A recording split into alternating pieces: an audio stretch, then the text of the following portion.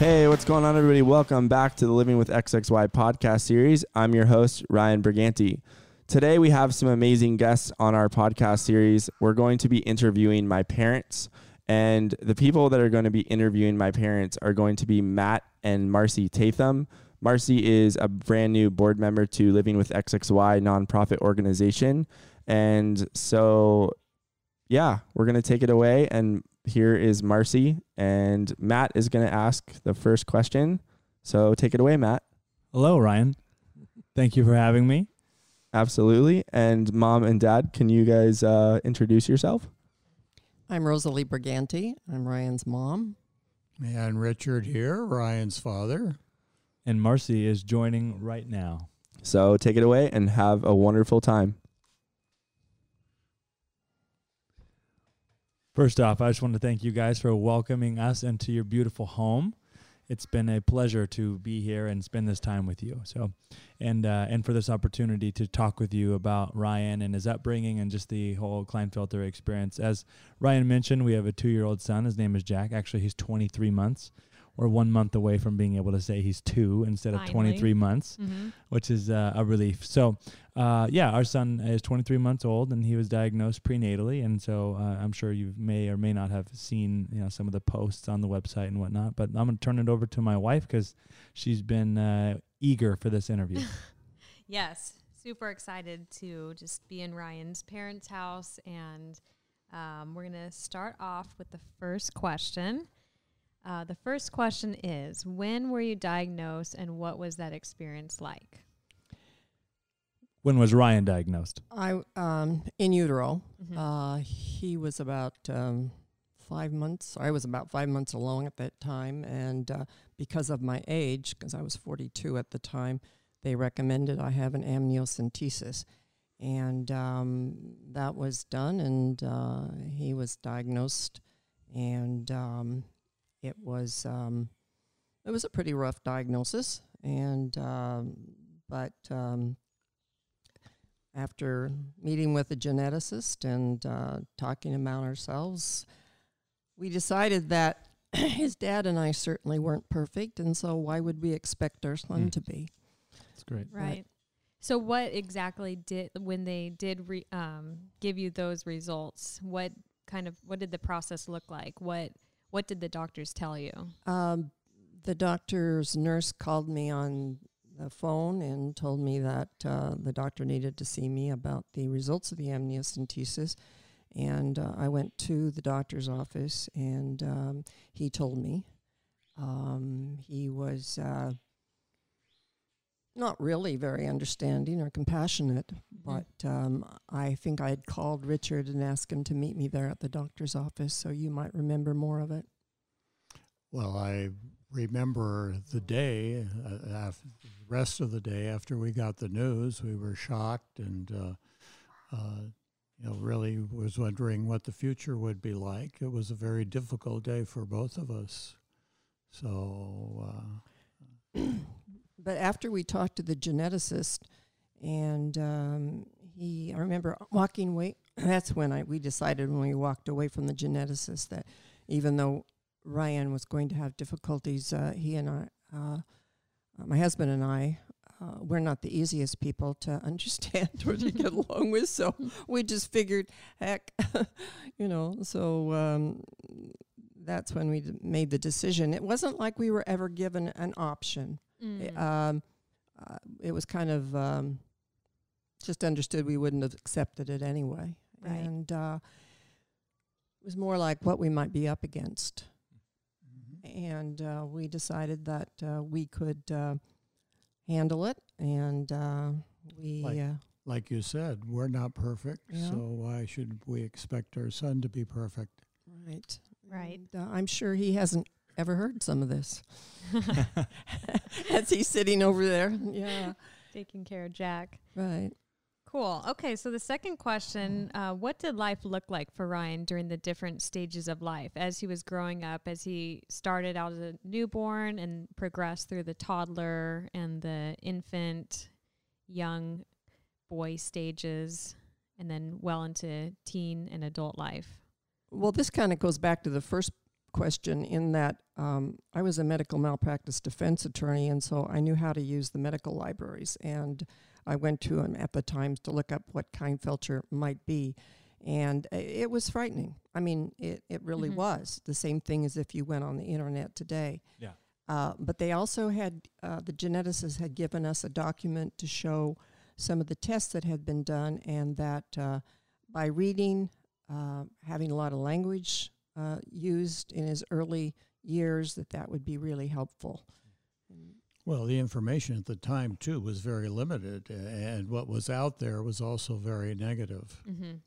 So we've come a long way, at least with respect to information available on the condition. So when Ryan was, I'm just thinking of Jack's age, around age 2, what was his personality like, if you could describe him?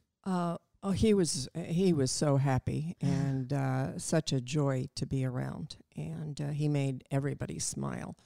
And about the only time, I just looked at a couple of notes I had, and about the only time he cried was when he physically hurt himself or somebody left the house without him.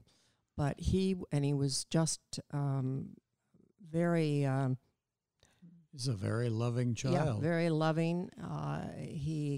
His mobility was fantastic.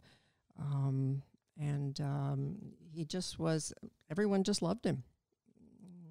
He started to talk a little bit when he was about 18 months, but just, few words, mama and papa. Babbling. Yeah, and by the time he was 2, he could actually use verbs and started putting very simple sentences together. But by about 3, I wouldn't have noticed any difference. Yeah, I mean, I can recall you saying when you would take him with you to go shopping, not everybody, people would stop you and say, "Oh, what a cute baby," and how good-natured he is. And yeah. He was very good-natured. Yeah. So he brought a lot of joy into our life. So I have a question. Was he a good sleeper as a baby? Oh, he was much better than his sister. That's all I have. That's all I have.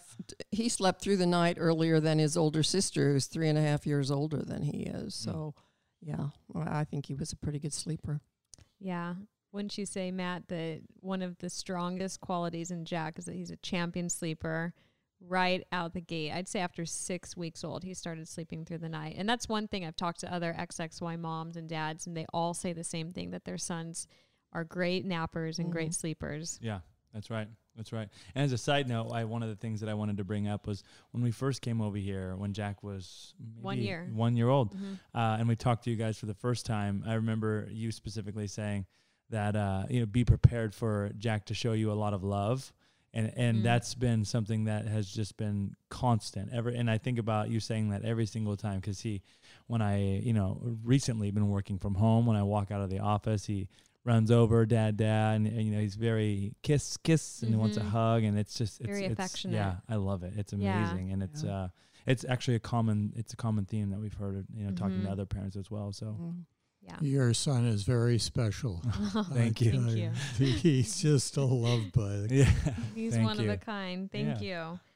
Okay, so when Ryan was growing up, was there anything in particular that made him stand out from his peers, or something that you noticed that made him super unique?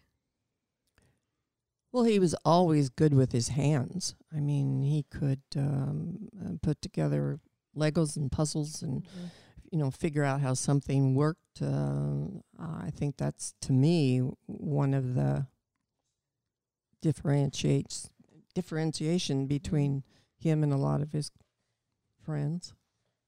Also, he was not always too coordinated. We had to work with him. Wanted him to play sports. We encouraged that, and he did. I spent some time with him when he was very young, swinging the bat, the ball, and so that, I think, turned out pretty well. It's funny when we're talking about sports, I just think about Jack when he played soccer. they tried to get him to do all these other drills where you're kind of running in and out of cones and Coordinated games. He wanted no part of it. All he wanted to do was kick the ball and just run. And it was, all the other kids are kind of running and doing these little exercises, and Jack just wanted to play soccer, and that was it. Or go explore, and we would let him do it. And he had a great time doing that. So what sports did Ryan play growing up? He played t-ball and, Little League. I think he played a little bit of soccer, but he didn't like soccer. He didn't like soccer. No, I sent him to a soccer camp, and he lasted about one day. One day. One day. So as he got older, I heard on another podcast or in a post that he played volleyball. Did he? He played volleyball in high school. In high school. And he started out on the varsity team because he had some great hands and arms for volleyball. So that worked out very well for him. Awesome. Right. I bet that was fun to watch. Yeah.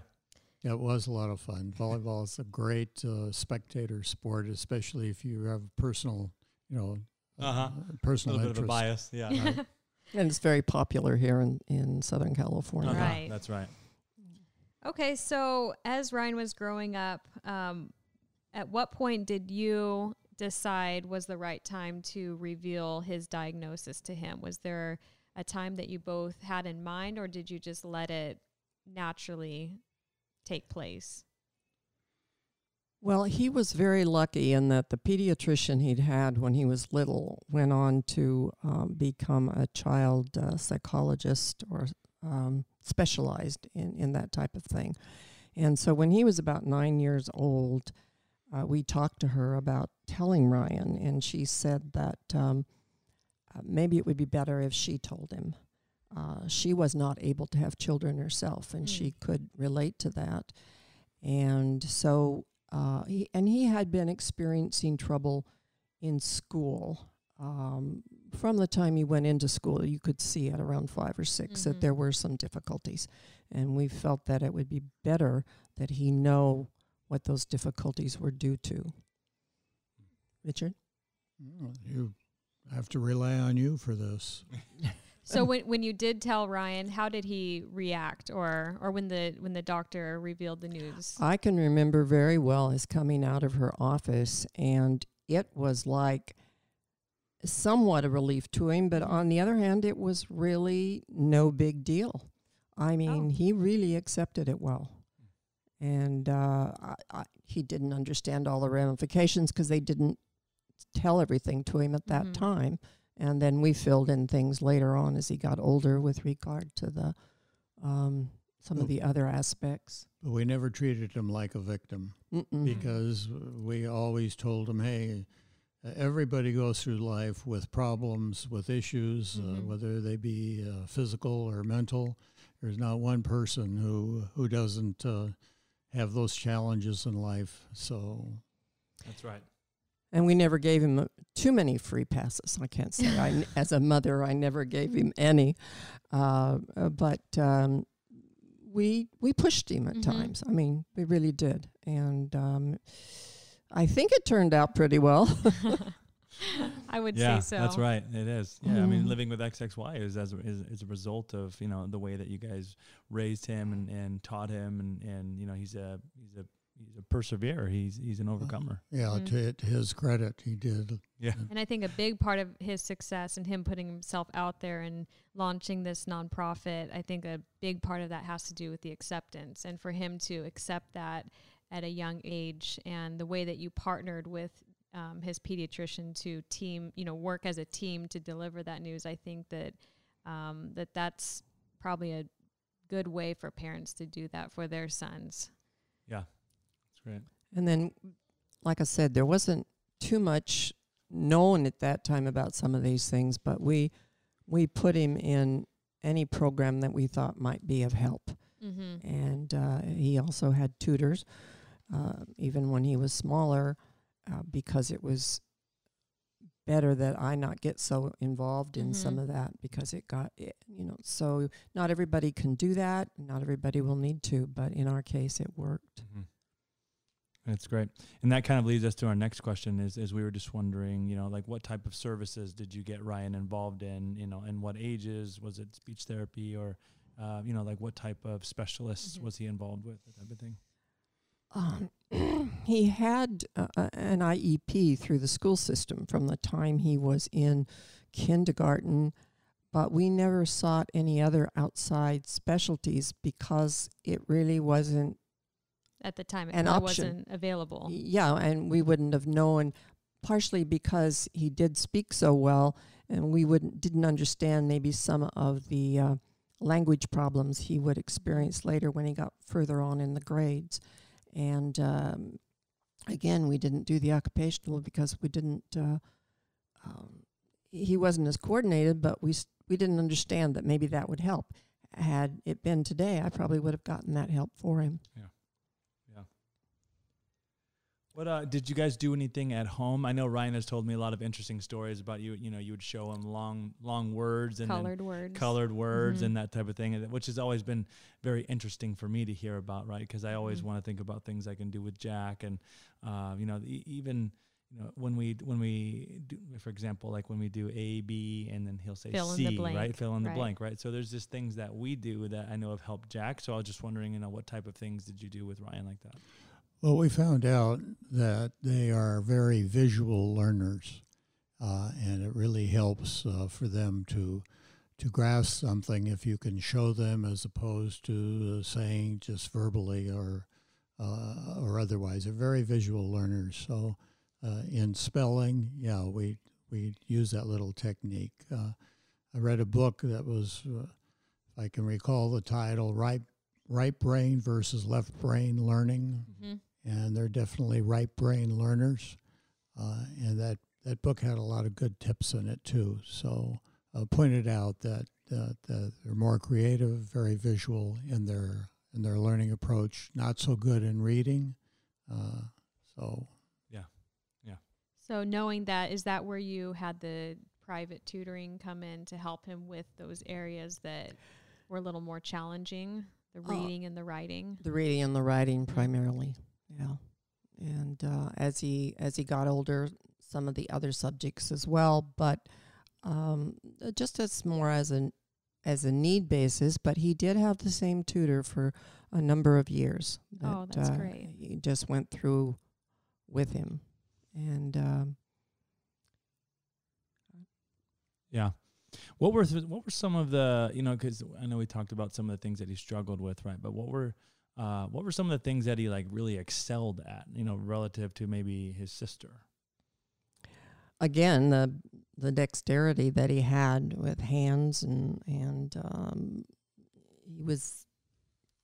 You step in here, Well, he was much more empathetic, but that's a matter of personality too. Yeah. His sister was a different personality. Or maybe not even relative to his sister. Maybe that was a bad example. Just like things that always surprised you about him. The way he enjoyed life, Yeah. really, from Yeah. the time he was little, he just enjoyed life. He didn't sit still too often when he was little. I'd like to say we read to him quite a bit, but he'd want to be up and doing something, and Always on the move. and undergoing challenges he probably wasn't old enough to do yet, and like finding him at the top of ladders, or we should have been more careful. That's happened twice today to us. Yeah. 3 times. Yeah. All That's right. great. Well, also one of the things that I was wondering is, and wanted to ask specifically was, because a lot of parents of kids who've been diagnosed don't have the opportunity, right, to, have such a vast connection or network, such as we do, right? And that's been a huge help for us. So, for all those other parents out there who may be listening for the first time, what is some advice that you would give to these parents who maybe just found out, prenatally, or maybe their kid is in, within, under 5, or maybe even in their teenage years? Well, I think that probably the same advice that we got from that article, I think it was written about 1980 or 82, talk to them. Mm-hmm. Use that language a lot to them when they're small. I mean, that... Yeah. Yeah. I mean, if you're talking about the intellectual development, I think that's very important with a lot of these children. That's interesting Yeah. that you say that, because there's an actual term for that we've learned in Jack's speech therapy, and it's called auditory bombardment, and it's literally bombarding your child with words. And it seems like such a simple thing, but I've noticed some parents, they'll just go about their day and their kid is in the corner doing stuff. But if you really get in there and interact with them and treat them almost like a sponge, they're absorbing everything that you say, they're watching everything you do. And if you just keep bombarding them with words over and over and over, that you may think, they're only 1 year old, they're really not taking anything in, but you'd be surprised. And so I find myself just saying the same words or phrases over and over and over, and weaving it into nursery rhymes or whatnot, and I'll see Jack pick up on that. So that's really interesting, and interesting that you had those instincts to do that on your own without going out to get professional services. Yeah.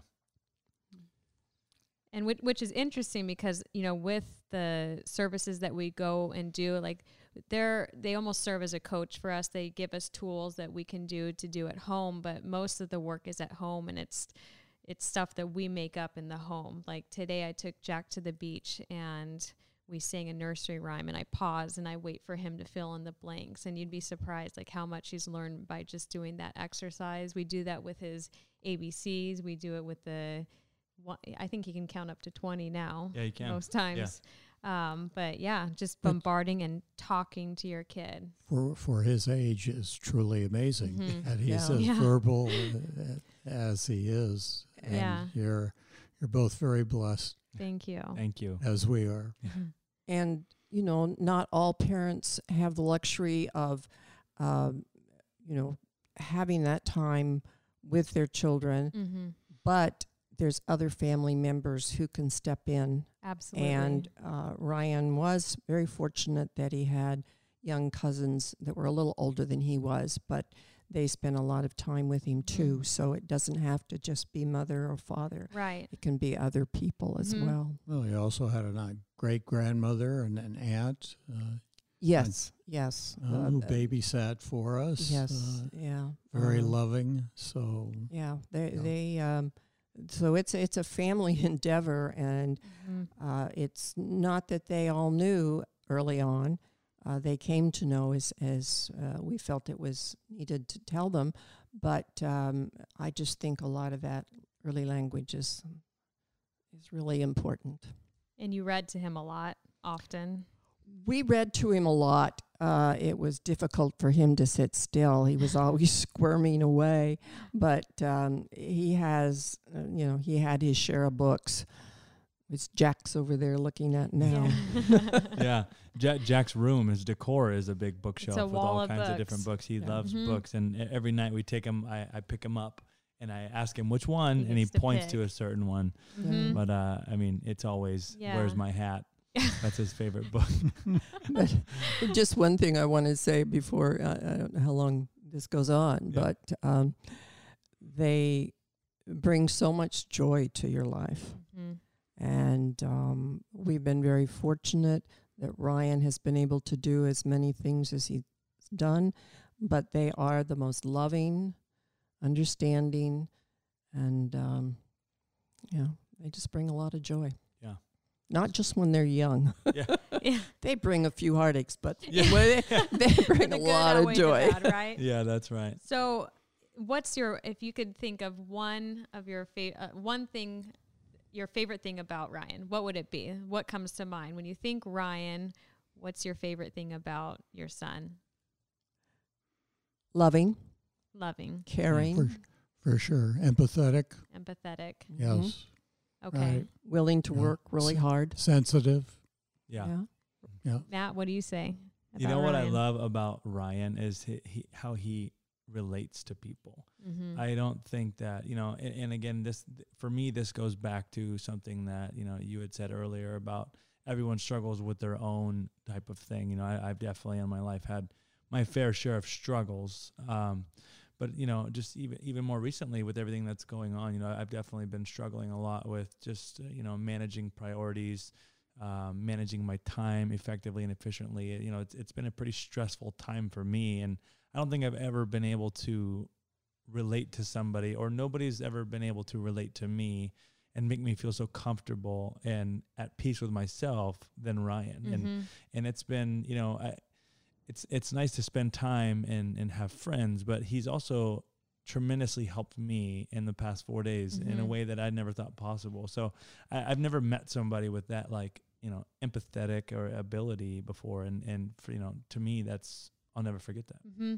And interesting, earlier you said that when Ryan was a child, that one thing that you noticed is that he enjoyed life and everything about it. And that is what I'd say about Ryan, is that he truly, truly lives in the moment and embraces every moment. Like, for us, just hanging out around Ryan, we feel like we're changed. Just being around him, we see his just zeal for life and passion, and he works so hard to pour into living with XXY, and he's already made such a huge difference with so many individuals and families. So, and it's just an honor that we get to be a part of this community. So what are your thoughts when he first came to you and said, "Hey, I'm going to start a nonprofit and it's going to be called Living with XXY"? What? It was a long process getting there. He worked, I think, about 2 years before he reached, a decision probably 6 months prior to that about which way really to go. Does he want to go in life? It's a big decision, but we're glad he did it. He's passionate about it. He's been very giving about it. It has been not financially. It's cost him financially. He's put a lot into it. Of his own resources, and he's given up a career, but he was very passionate, and we were very supportive of him doing it. So, and sometimes I think when we talk, we make it sound as though a lot of these things were easy for Ryan as he grew up, and I just don't want anybody to be left that he was exceptional, in that respect. He worked hard for everything, and he had setbacks, and he continued to work. So when he did come across challenges or setbacks, what kind of advice would you give him? Because he did mention that you guys as parents pushed him. If something was difficult, you didn't just let him give up. That's exactly right. Because we told him, hey, you look around you, you will see other kids struggling too. Some a lot worse than you, others a lot better than you. But he learned from his grandfather, if you want something, you have to work for it, and you don't give up. That's great. That's a great work ethic, and that's a great, something.